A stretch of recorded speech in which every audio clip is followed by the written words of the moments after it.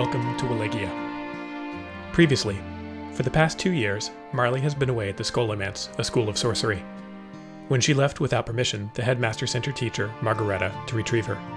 On the road, they were attacked by a vampire who killed Margareta, but Marley was saved by the Order of the Dragon. Chapter 11. Nicolay at the Vat. Every year, on the 25th of July, the village celebrated the Feast of St. James the Great with a big outdoor meal, dancing, and games. This was, in fact, what they did for most every event. What distinguished this particular feast each summer was the annual game of Oina played between the village and the castle teams. The castle usually lost, which put Domnul Negrescru in a bad mood until mid-August and typically resulted in orders to scrub every corridor, dust every bit of drapery, and generally clean whatever object Radu happened to be looking at whenever he caught sight of a male staff member who had been on the losing side. Oina was a team game played on a rectangular grass field. Teams took turns being either at bat or at catch. The player who was batting would try to hit a fist-sized ball with a stick and then run down the left side of the field, cross a line at the far end, then run back to the right side toward the start line. The catching players would try to retrieve the ball and then throw it at the runner. The feast was just over a month away, and Ion didn't think the team's chances would be any better this year. He was a fair player. Vlad was quite good. The rest of the lineup, not as much. Kwasi played for the village, and he was fast. Nicolay's father had been a powerful hitter in his day. He loudly shared stories about how the castle had always won when he was young, and probably still would if he were on the team. But, alas, the master of the house was expected to sit out. Instead, he forced his son to play. Nicolay hated Oina. Short and scrawny, he was neither a strong hitter nor a competent fielder. His only athletic virtue was that he was a moderately quick runner. Ion suspected that Domnul Negrescru forced him to play on the team not as much to show that the family was a part of the community as a way to publicly humiliate and shame him for not being tougher. Team practice was supposed to start tomorrow on the field beyond the castle gardens.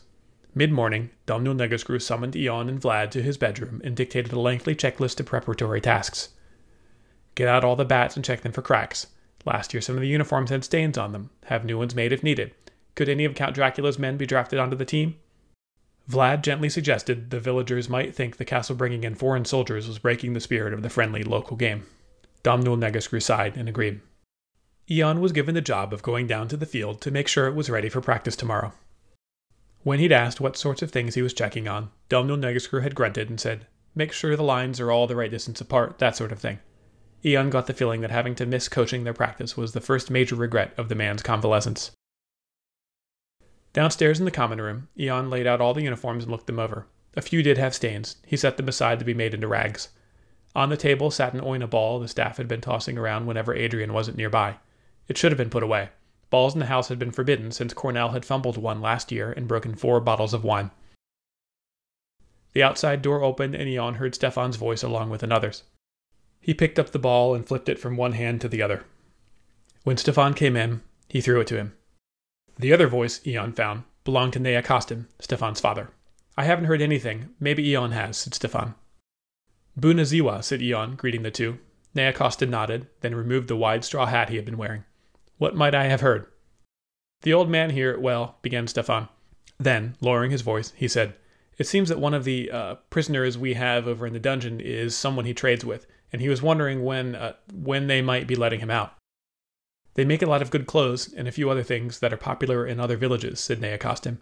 "Only with Sinfi, that's the one who's here, with him locked up, I can't buy from him, and his people don't want to deal with me while he's still here, and—" Just last night, Nicolay had expressed frustration at having the prisoners there. The Order of the Dragon had been handling guard duty, but with them out searching for Marley, Nicolay had assigned some of the deputies from the village to the dungeon. He was still supposed to be in charge of finding Cornell's killer, and was annoyed that none of the prisoners had been able to supply any useful information. Ion didn't feel it was his place to share this with Stefan or his father, however. Instead, he said, "I haven't heard anything, but if I were to guess, they'll be released before too long. Now, if you'll excuse me, I have an Oina field to pace out." He held out his hand, and Stefan threw the ball back to him. He tossed it in the air to himself as he walked to the stairs. Outside it was cool, as it had been all summer. In the distance, it looked like dark clouds were moving this way, but for the moment the sun was shining. Ion knew there was no good reason for him to be sent to measure the field. The groundskeepers had painted new lines over the faded ones from last year, and the actual game would be played down in the village anyway, so it didn't particularly matter. But he knew that Domnul Negrescru needed to feel like he was involved in the game, and it was a nice excuse for a walk, so off he went. The most direct route to the field was through the gardens. Eon headed that way, but, as he got into the tall rows of hedges, an uneasy feeling came over him. His heart started beating faster, and his palms began to sweat. He stopped, rubbed the side of his neck, and turned to walk back toward the castle. He'd take the long way around. As he passed the menagerie, Domno Oltianu was there, admiring the small collection of animals. The district governor, whose title was Kamakam, had come to take stock of operations at the castle while Domno Negrescu recovered from the attempt on his life by Nea Eugen. He'd agreed to leave Nikolay in charge, but had decided to stay in town for a few more days to preside over the trial. "Say there, young man." Eon stopped and said, "Sir, is there anything you need?" Domno Oltianu held out his hand. Eon tossed him the ball. "You're on the castle's team?" "I am. I was just going to check on the field." "I was quite the player myself in my day.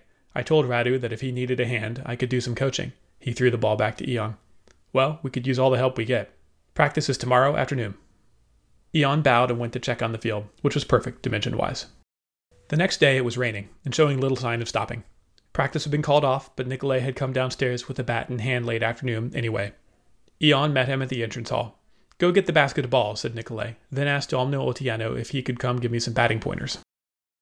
The bedroom the Kamakam had been given was called the Blue Room. The linens, bed curtains, and window dressings were all a dark shade of blue. They had been chosen to match the colors in a painting that hung over the fireplace depicting a scene from a Wallachian legend. The door was open. Domno Oltianu stood at the window, looking out at the pouring rain. He turned when Eon approached. "What position do you play?" "Return side," answered Eon.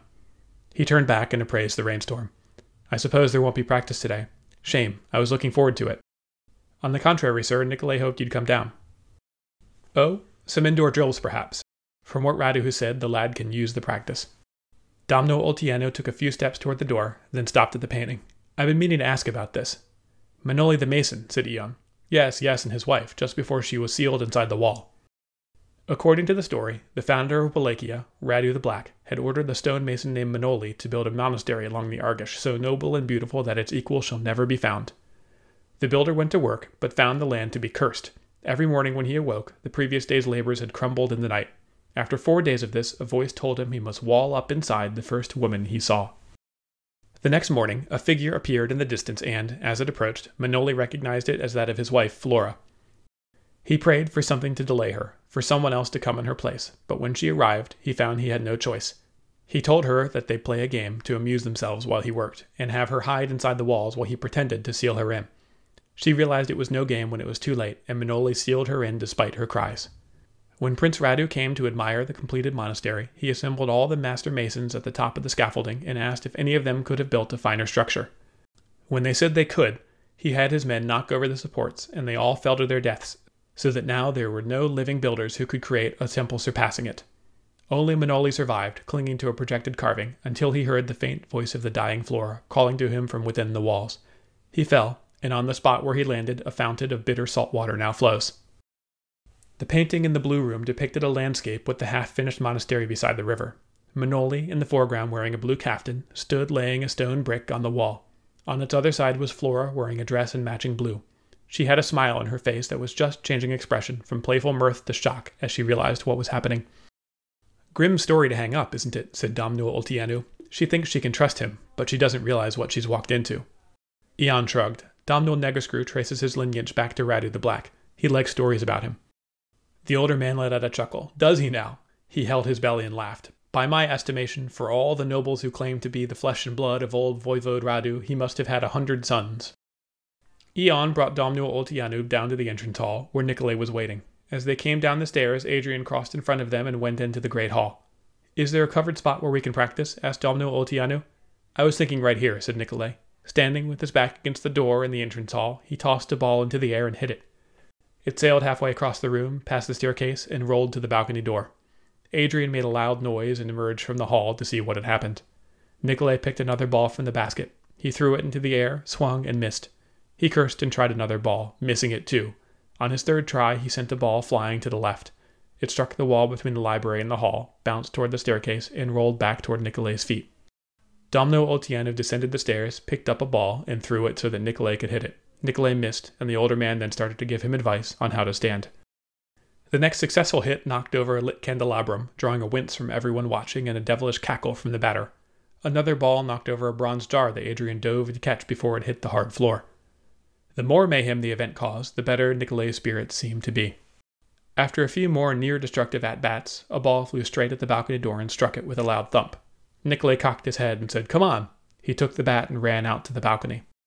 Domno Oltiano and Ion, carrying the ball bucket, followed. Adrian remained inside and started to put the room back together. Pointing down the mountain to a house in the village far below, Nicolet said, "Think I can get one end of the chimney?"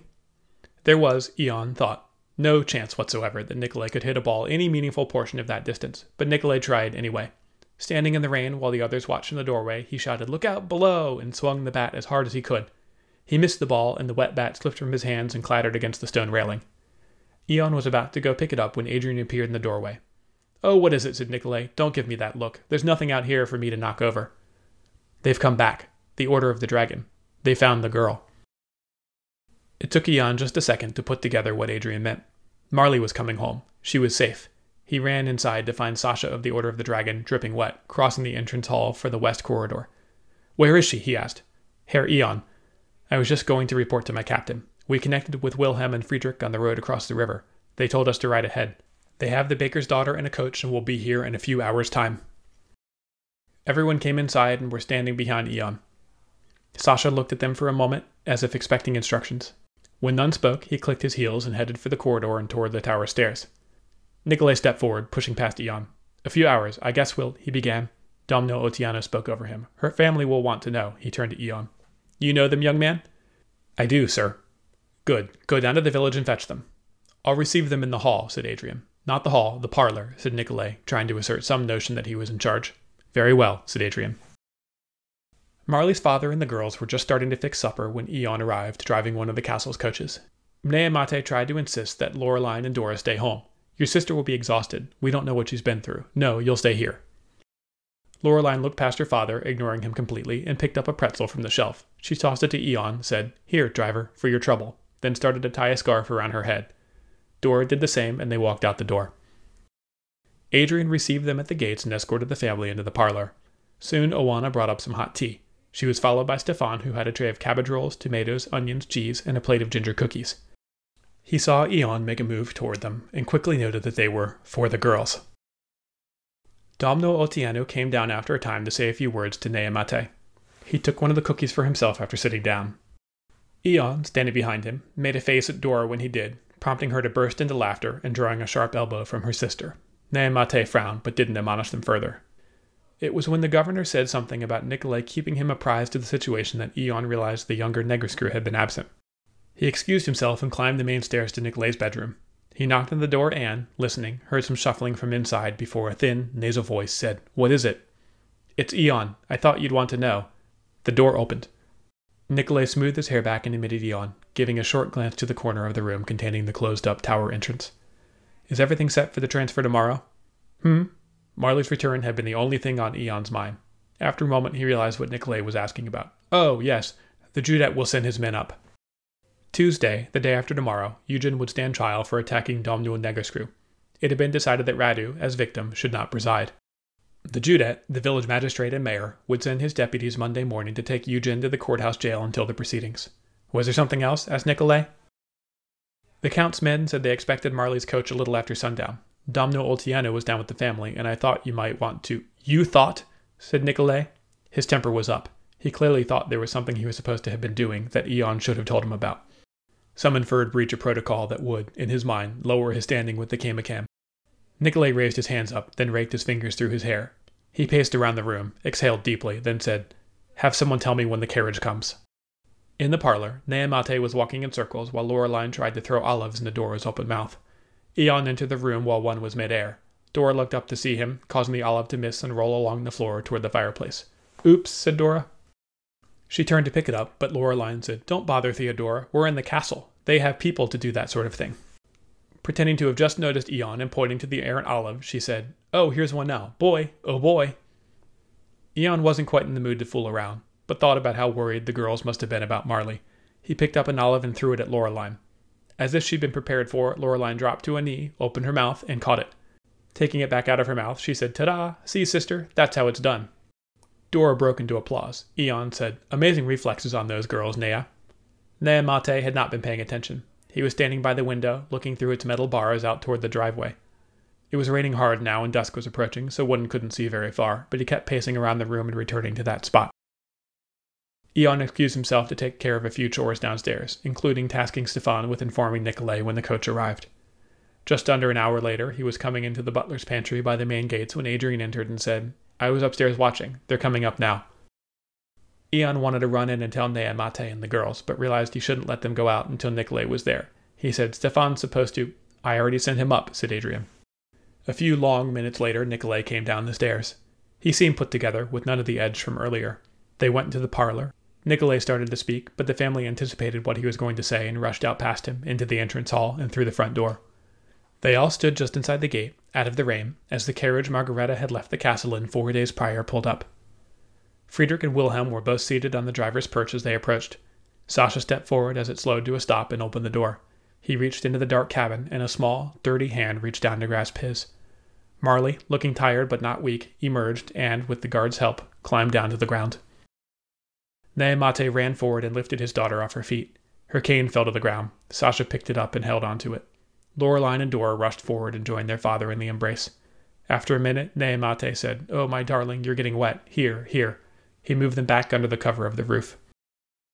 Nikolay cleared his throat and said, "Marley, welcome back. And to you," he turned to the guards who were now getting down from the carriage. "Thank you for finding her and bringing her back safely. Nikolay was interrupted by the appearance of a figure from inside the castle. A solid man with a silver mustache, wearing a dark uniform, walked briskly past them and up to Marley. He said, "Fraulein Marley, is it? I am Evgeny, captain of the Order of the Dragon." He bowed, then said, "It pleases me that my men were able to come to your aid. The Count is away at the moment, but, with your permission," he turned to Neamate, "he asks that your daughter come calling some evening when it is convenient, so that he can be reassured that she is well." Neamate didn't seem to know how to respond. "We will send a driver, of course," said Evgeny. Of course," said Marley's father. Marley looked up at the guard captain and said, "Herr Capitan, thank you. Your men delivered the Count's message. Tell him," she paused briefly, "that I accept." Evgeny nodded, then spun around and walked back inside. Marley and Loreline were holding hands. Their father had his arm around Dora, who was looking up and admiring the castle's large gates. Ion saw Nikolay turn to them and opened his mouth to speak, but he didn't say anything. He could tell his boss hadn't liked being upstaged by Evgeny. Eventually he turned to Stefan instead, and said, "Take the carriage back to the stables." "No," said Friedrich directly. Nikolay clenched his jaw. He spun to face Evgeny, whose man had just contradicted him. That is, we can take care of it. There are some things to unpack." He turned to Sasha and said, "Stay here until we return." "Well, I'll go to the stables and get the coach back so I can take you home," said Ion. "If you agree," he added, looking to Nikolay for approval. Nikolay finally spoke, saying, "Neamate, Ion will drive you and your daughters back home. If there's anything else we can do for you, tell him and I'll make sure it gets done." Without waiting for another word from anyone, he turned and walked back into the castle. As he did, Ion caught a glimpse of Nikolay's expression that made him glad he was going to be elsewhere for a while. He looked like he wanted to murder someone. Hopefully he would have some time to cool down, Ion thought, before he rang for him again. That night, the Order of the Dragon briefed Nikolay and his father on the events of the previous days. Lucia had brought up refreshments at the request of Evgeny, and since no one had specifically told her to go back downstairs, she had lingered in the hall and overheard most of what had happened on the previous days. By breakfast, the entire staff was well informed. The story, as Lucia told it, swearing she missed no detail, was that Margareta, an instructor at Marley's dance academy, had come under the spell of a vampire. She had lured Marley into a trap, where she was attacked by this vampire woman, but fortunately Wilhelm and Friedrich had come along just in time, though not before Margareta had been killed. It was incredible and unbelievable. Naturally, everyone accepted it entirely. The story spread through the castle and down into the town. Then, up from the town, came an odd addition to the tale, as the very next morning Father Abraham found the body of a farmer who had also, apparently, been attacked by a vampire. Thank you for listening. This chapter was originally published in April of 20. The story of Manoli the Mason comes from E.B. Marr's Romanian fairy tales and legends. The monastery, the Cortea de Argeș Cathedral, still stands. It's not far from where Câmpana would be. Oina is a real sport that dates back to the 14th century. It's played in a field that's a bit smaller than a soccer pitch. Instead of running in a diamond shape like baseball, players run straight down the left half of the field and then back up the right. There's no historical connection I'm aware of between the Feast of St. John the Great and Oina. I just needed something about a month away. It is true the villagers in Wallachia took most any excuse to have a big festival. Several 19th century Western European travelers made remarks about the principality having more feast days than working days. For whatever reason, I wound up mixing around the events of the last few days in the story a bit. They're all back together now. Marley goes off with Margareta, it rains, Abraham goes to visit the sick farmer, Nicolay plays ball, Marley returns, Abraham discovers the farmer has been killed by a vampire victim. You can follow Wallachia on Twitter at WallachiaNet or on the web at wallachia.net. Next chapter we'll see Marley and Abraham compare stories, and she'll visit Count Dracula at some point.